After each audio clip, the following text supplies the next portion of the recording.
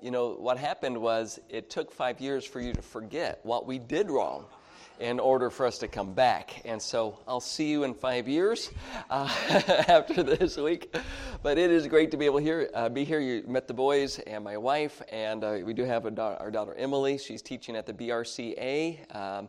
It's academy down at the Bill Rice Ranch, 3rd grade, and she is actually teaching, helping with children's church at our home church down there. And then our oldest son Caleb is in the military, and he has a baby, so we have a grandson.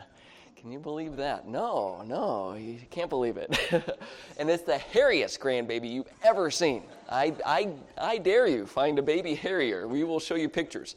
We have many pictures, like gigs of pictures to be able to show you. So we're looking forward to show off that grandbaby. A couple things Pastor mentioned, asked about Wednesday night. Wednesday night is friend night. Wednesday night will be an excellent opportunity to invite someone that is lost, someone that you want to come and hear the gospel presented. There will be a focus on the gospel that night, salvation message. The message will be for all of us, but it will be definite emphasis on the gospel.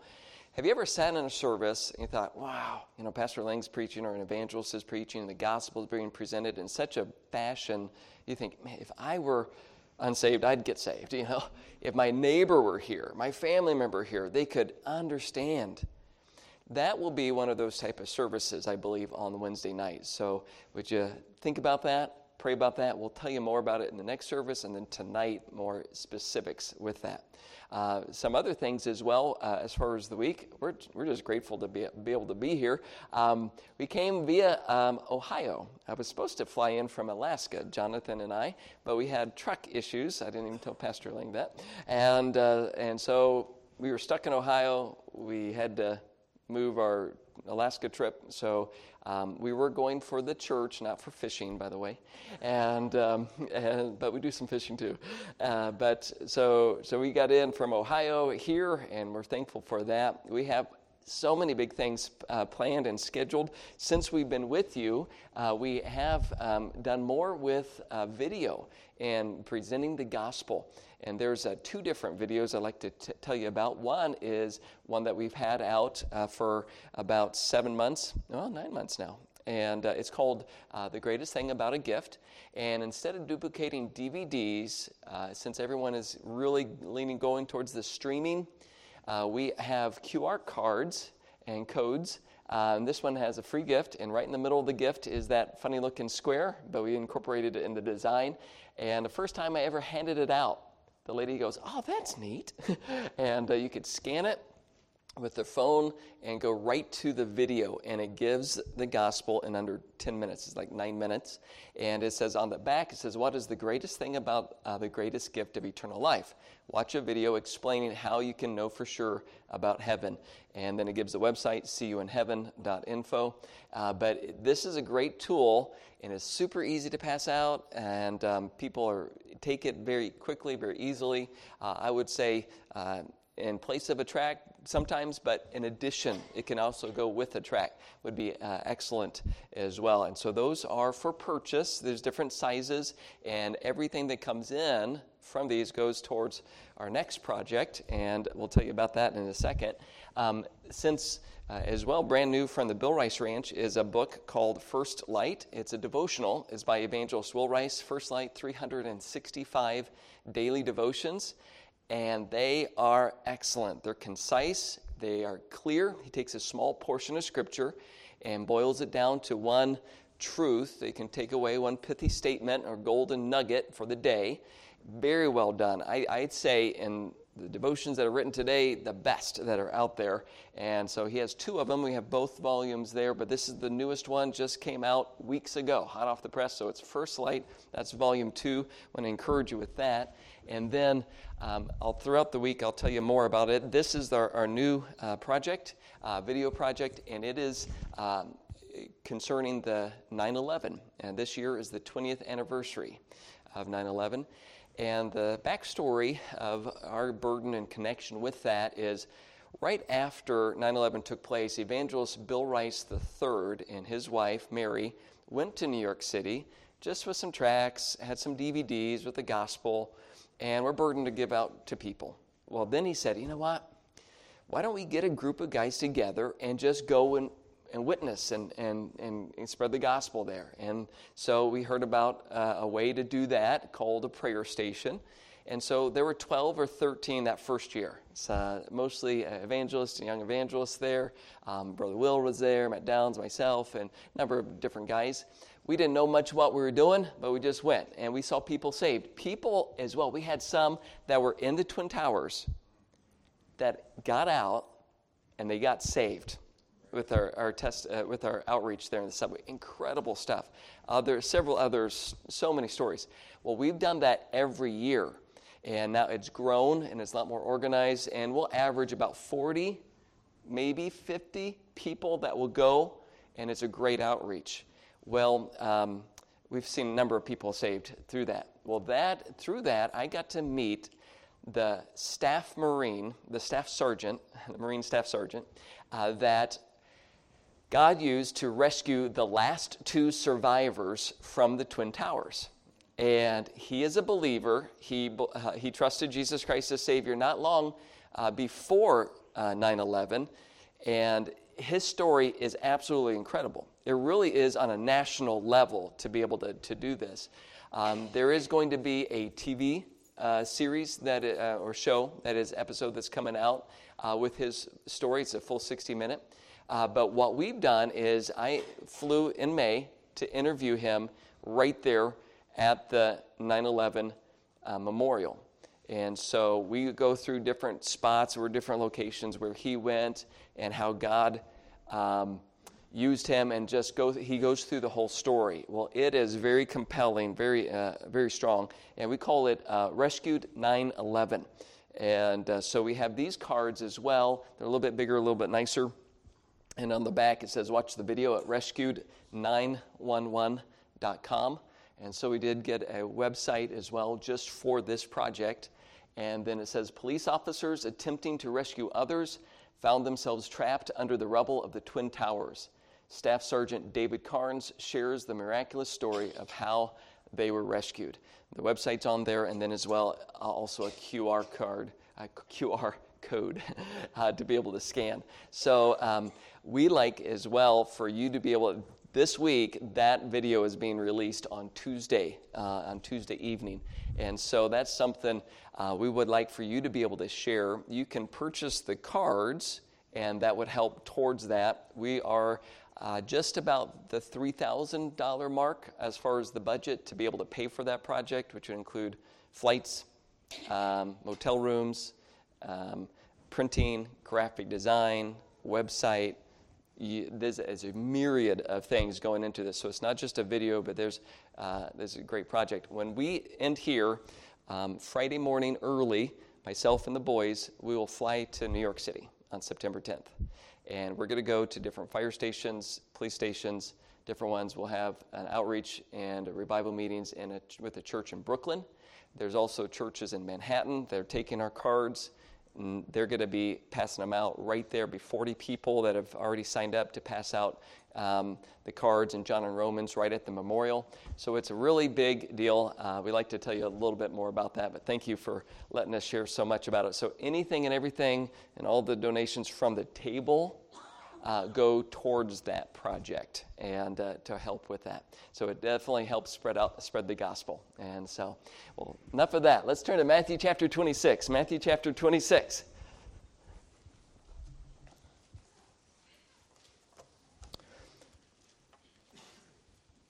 Matthew chapter 26.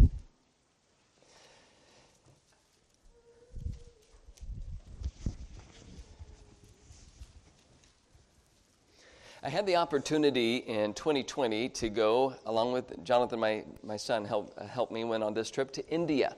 In India, we had the distinct opportunity to meet an evangelist there, and his name is Benjamin Christopher. And he tells a story that was just incredibly compelling.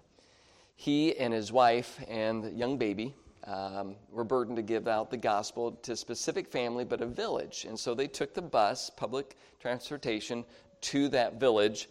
They got off, and immediately people recognized that they were Christians. and they didn't have the thing, and all of this. And the way they were dressed, the way they acted, somehow they recognized that they were believers. Well, there was a group of thugs, about 10 to 12, that surrounded them at knife point and said, we know who you are, and we know why you're here, and you're not going to do that. You're not going to spread Christianity. And you better get back on that bus right now and leave, or we will take your life. We'll kill you. Well, he didn't know what else to do, and they got back on the bus or took the bus, and they left. Well, weeks went by, and he couldn't get away from this. And so he kept praying, Lord, how can I witness? How can I go back there? And he decided he told his wife, I'm going back. It was about a month later. And so she said, I'll go with you. She got a babysitter. Could you imagine that? And went with her husband to this life-threatening situation. They took the bus. They got off the bus. The same group of thugs apparently have no other better job but to hang out at the bus station. And they were there, and they saw them. And they said, we told you before that if you came back here, if you did anything, that we would kill you. And they had knives out. They were ready to do business. And God gave him boldness as he grabbed his wife's hand and said, before you do anything, we're going to go to that house and give them the gospel. And then when we come out, you can do whatever you want. And he just walked boldly in between them. They moved, and he went to the house. He didn't know what was going to happen, but he just walked. And he kept walking. When they were behind him, they got into the house. They gave the gospel. The entire family trusted Jesus Christ as Savior. They came out, and those assailants were gone. Thank God. You know, what would we do in that situation? Here's Peter, and he's forced in this type of a situation. It may not be that life-threatening, but there's going to come a day when our faith is tested. And oftentimes, here's what we think. We think, my faith will stand the test of time. It'll be just fine. But look at this false confidence that Peter had. Look at Matthew 26, beginning in verse 31. The Bible says, Then said Jesus unto them, All ye shall be offended. Verse 31. Because of me this night, for it is written, I will smite the shepherd, and the sheep of the flock shall be scattered abroad. But after I am risen again, I will go before you into Galilee. Verse 33, Matthew 26:33. Peter answered and said unto him, Though all men shall be offended because of thee, yet will I never be offended. Jesus said unto him, Verily I say unto thee, that this night before the cock crow, thou shalt deny me thrice. Listen to what Peter says. Peter said unto him, Though I should die with thee, yet will I not deny thee. Likewise also said all the disciples. You see, the truth we're going to find out this morning is this. Unless you deny self, you will end up denying Christ. Unless you deny self, you will end up denying Christ. Now, it may not be a life-threatening persecution type situation. We're at gunpoint, we're at knife point, we're saying, will you give up your Christianity? Will you turn on Christ? But let me tell you, there are so many that have gone away from Christ and denied the Lord Jesus in the fact of, where are they now? Are they in church? Are they walking with God?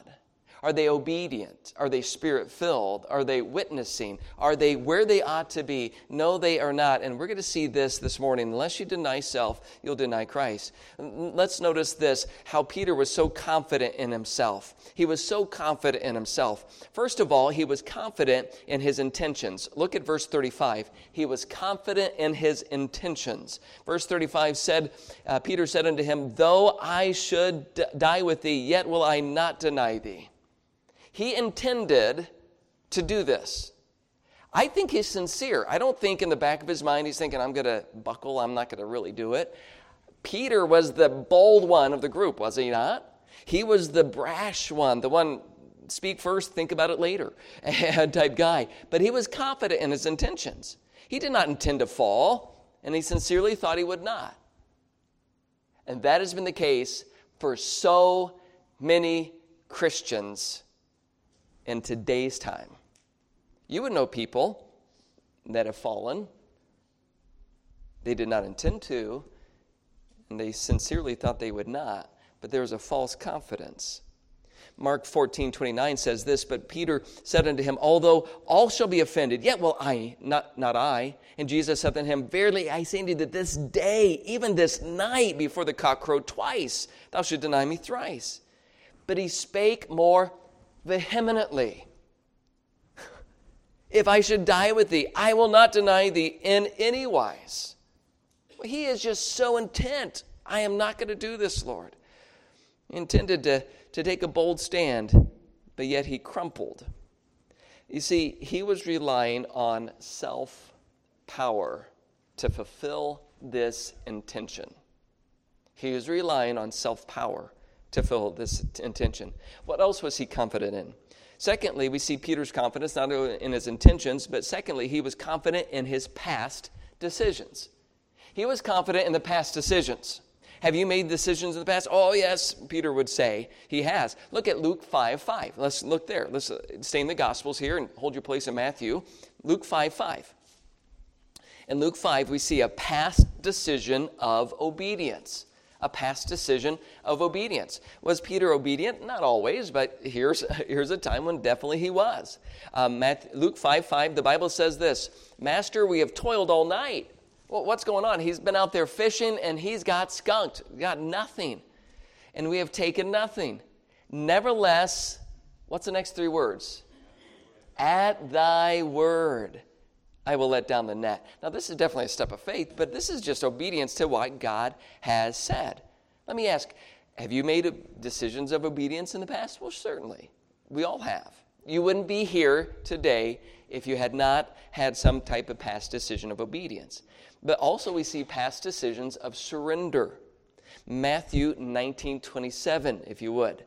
Matthew 19:27 briefly and very quickly says, Matthew 19:27, we have forsaken all and followed thee. Now think about this. Peter wasn't a high school student. He wasn't in college trying to figure out what he's doing. He was a fisherman, a man already employed.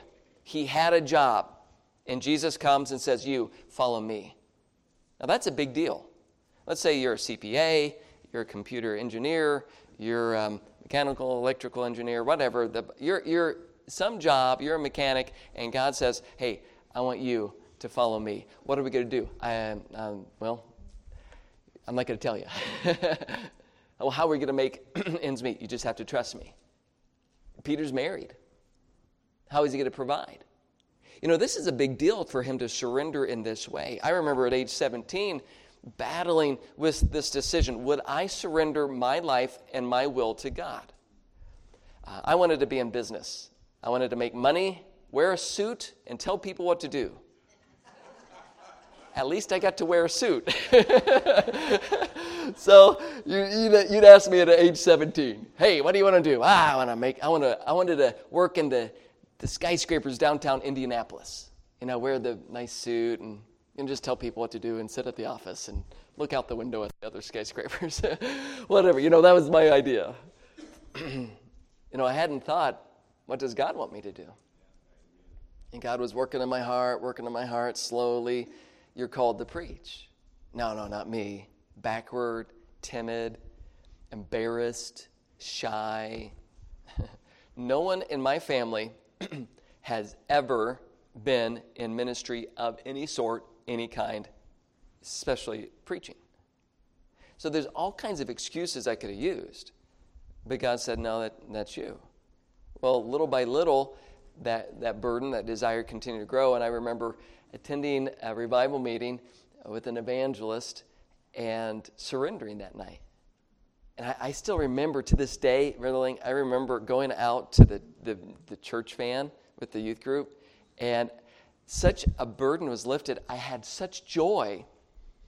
I felt so good because this whole time I've been fighting God because I want to do what I want to do and not what he wants to do. And I felt so good. Literally, I thought I did something wrong. I didn't realize as a Christian you could enjoy life and have this much joy and happiness. And then I've seen ever since, it is so much better to do God's will as we're surrendered. Have you had a past decision of surrender? I bet you there are a number of people in this room right now. You have past decisions of obedience.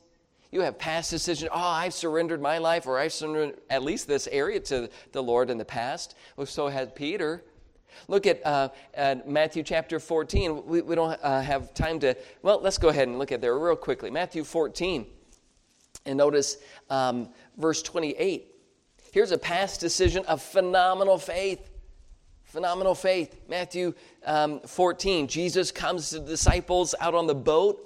As he's out there on the boat, the waves and the winds were contrary. They see the Lord Jesus, and they're afraid, and they were troubled, saying, and he said, they said, it's a spirit, and they cried out for fear. Matthew 14, verse 27, but straightway Jesus spake unto them, and saying, be of good cheer, it is I, be not afraid. Verse 28, Peter answered him and said, Lord, if it be thou, bid me come unto thee on the water. Oh, this is incredible, isn't it? If it's you, Lord, you tell me.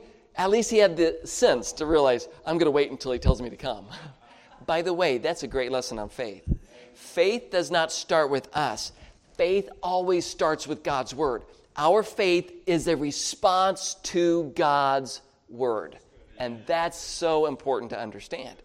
And as we understand this, he then says, okay, verse 29, and he said, come. And when Peter was come down out of the ship, he walked on the water to go to Jesus. How many of you have walked on water? Oh, well, wait a minute. No testimonies here? Not frozen water, by the way.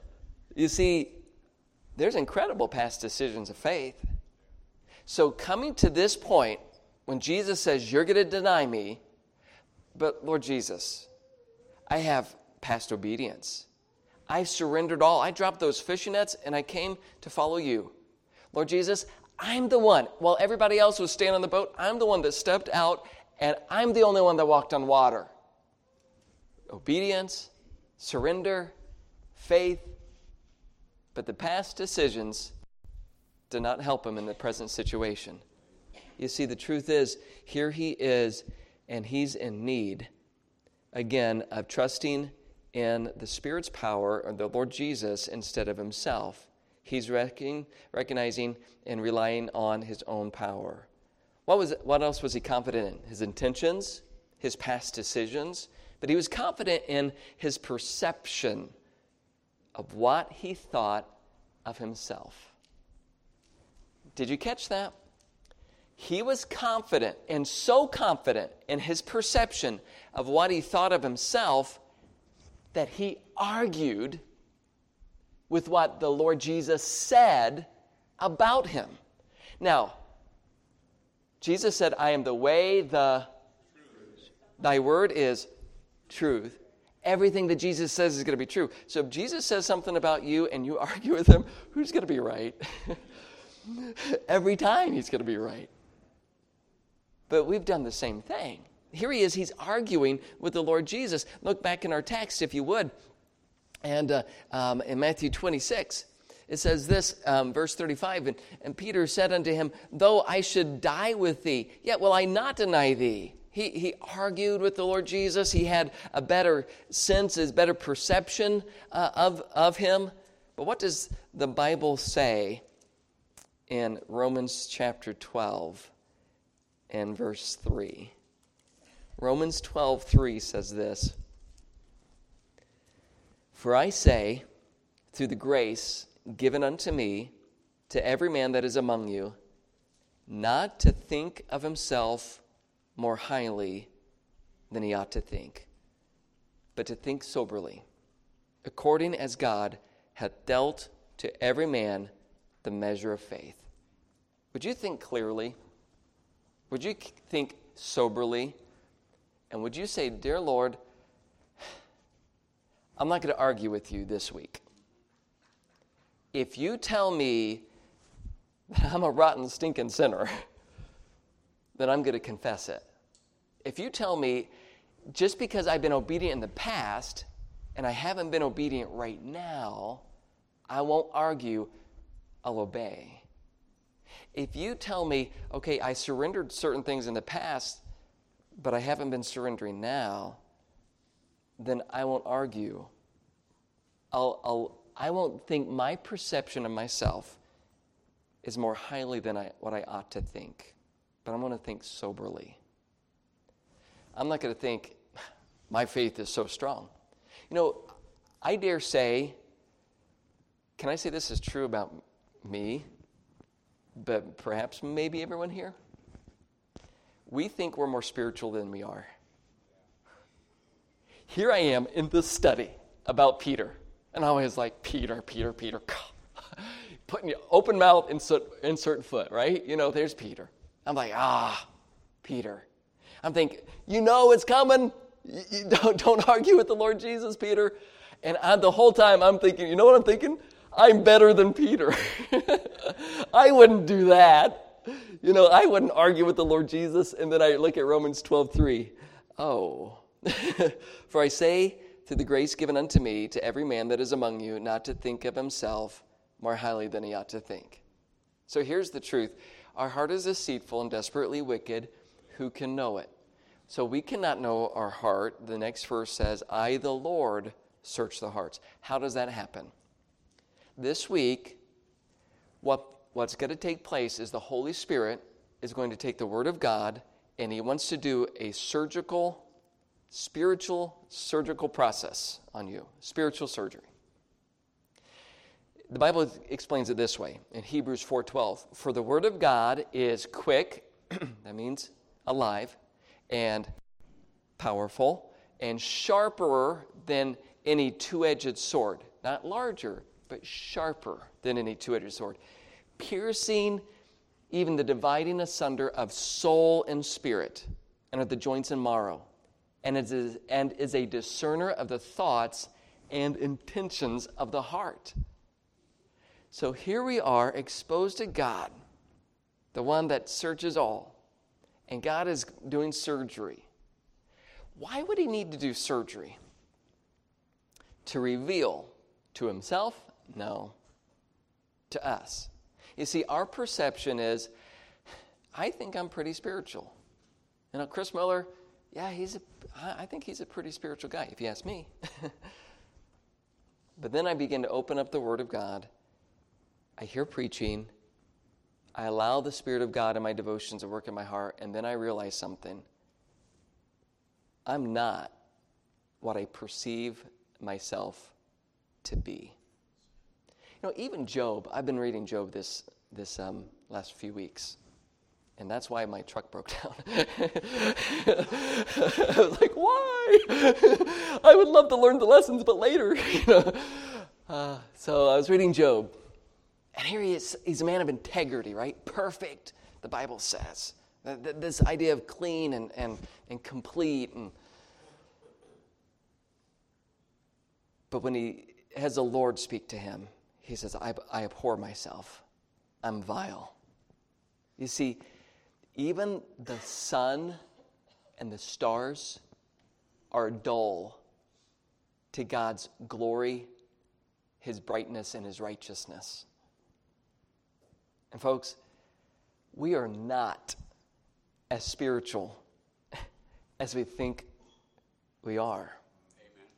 So, this week, would you allow God to do spiritual surgery? Not me, not Pastor Lang, the Holy Spirit, because He's a good surgeon, and He's going to do what's right. What will happen? He'll show us what would be cancerous. He will show us what would be dangerous to get it out and to remove it. But I don't want to know it. I remember one particular lady, she said, the doctors came and said, you have cancer? We don't know if it's stage 1. We don't know if it's stage 4. For us to find out, we need to do exploratory surgery. Would you allow us to do that? She said, no. I don't want to know how bad it is. We can't treat you. We don't know how to treat you. I don't want to know. Now, that was her choice for her physical condition. But folks, that is not wise spiritually. If God is going to be gracious enough to show you something that needs to change this week, you know what? He will be gracious enough to help you change it and get it taken care of. Would you allow God to do the spiritual surgery and realize, I think I have some confidence in my own perception. And I've sat in services before where I'm arguing with the preacher, not out loud, thankfully, but on the inside. He says, you're not right. You're not what you ought to be. You're like, no, I read my Bible. No, I go to church. And no, I think I'm pretty good. And then the Spirit of God begins to remind me the times I lost my temper. I said the sharp word. I had the wrong intention, the wrong motive. I had the false confidence and the wrong dependency. And I say, Lord, you're right. I'm wrong. And so, God, would you help me not to be like Peter? This week, would we just allow God to show us what we need to do and to change and to see if our confidence is in intentions and instead of the power of God? Perhaps our confidence is in past decisions. Perhaps our confidence is in our own perception. Would we right now just pray, and I'd like for us to do this before we leave. Would you pray and say, Lord, I thought I was prepared. I thought I was ready for revival. But even at the outset here, Lord, help me just to listen and not argue with your word, your truth. And Lord, help me to be willing to allow you to do spiritual surgery. Would you do that? Let's bow for prayer. And as we close, why don't you ask the Lord to help with this and your decision as well. Heavenly Father, I pray, would you help us to go to you in honesty and in a humility to recognize your truth when your Spirit's speaking to us. Show us, Lord, our false confidence. And Lord, help us to not to argue, but to be willing to yield to you and to obey your Spirit. Lord, please revive us this week and do your work. I ask this in Jesus' name. Amen.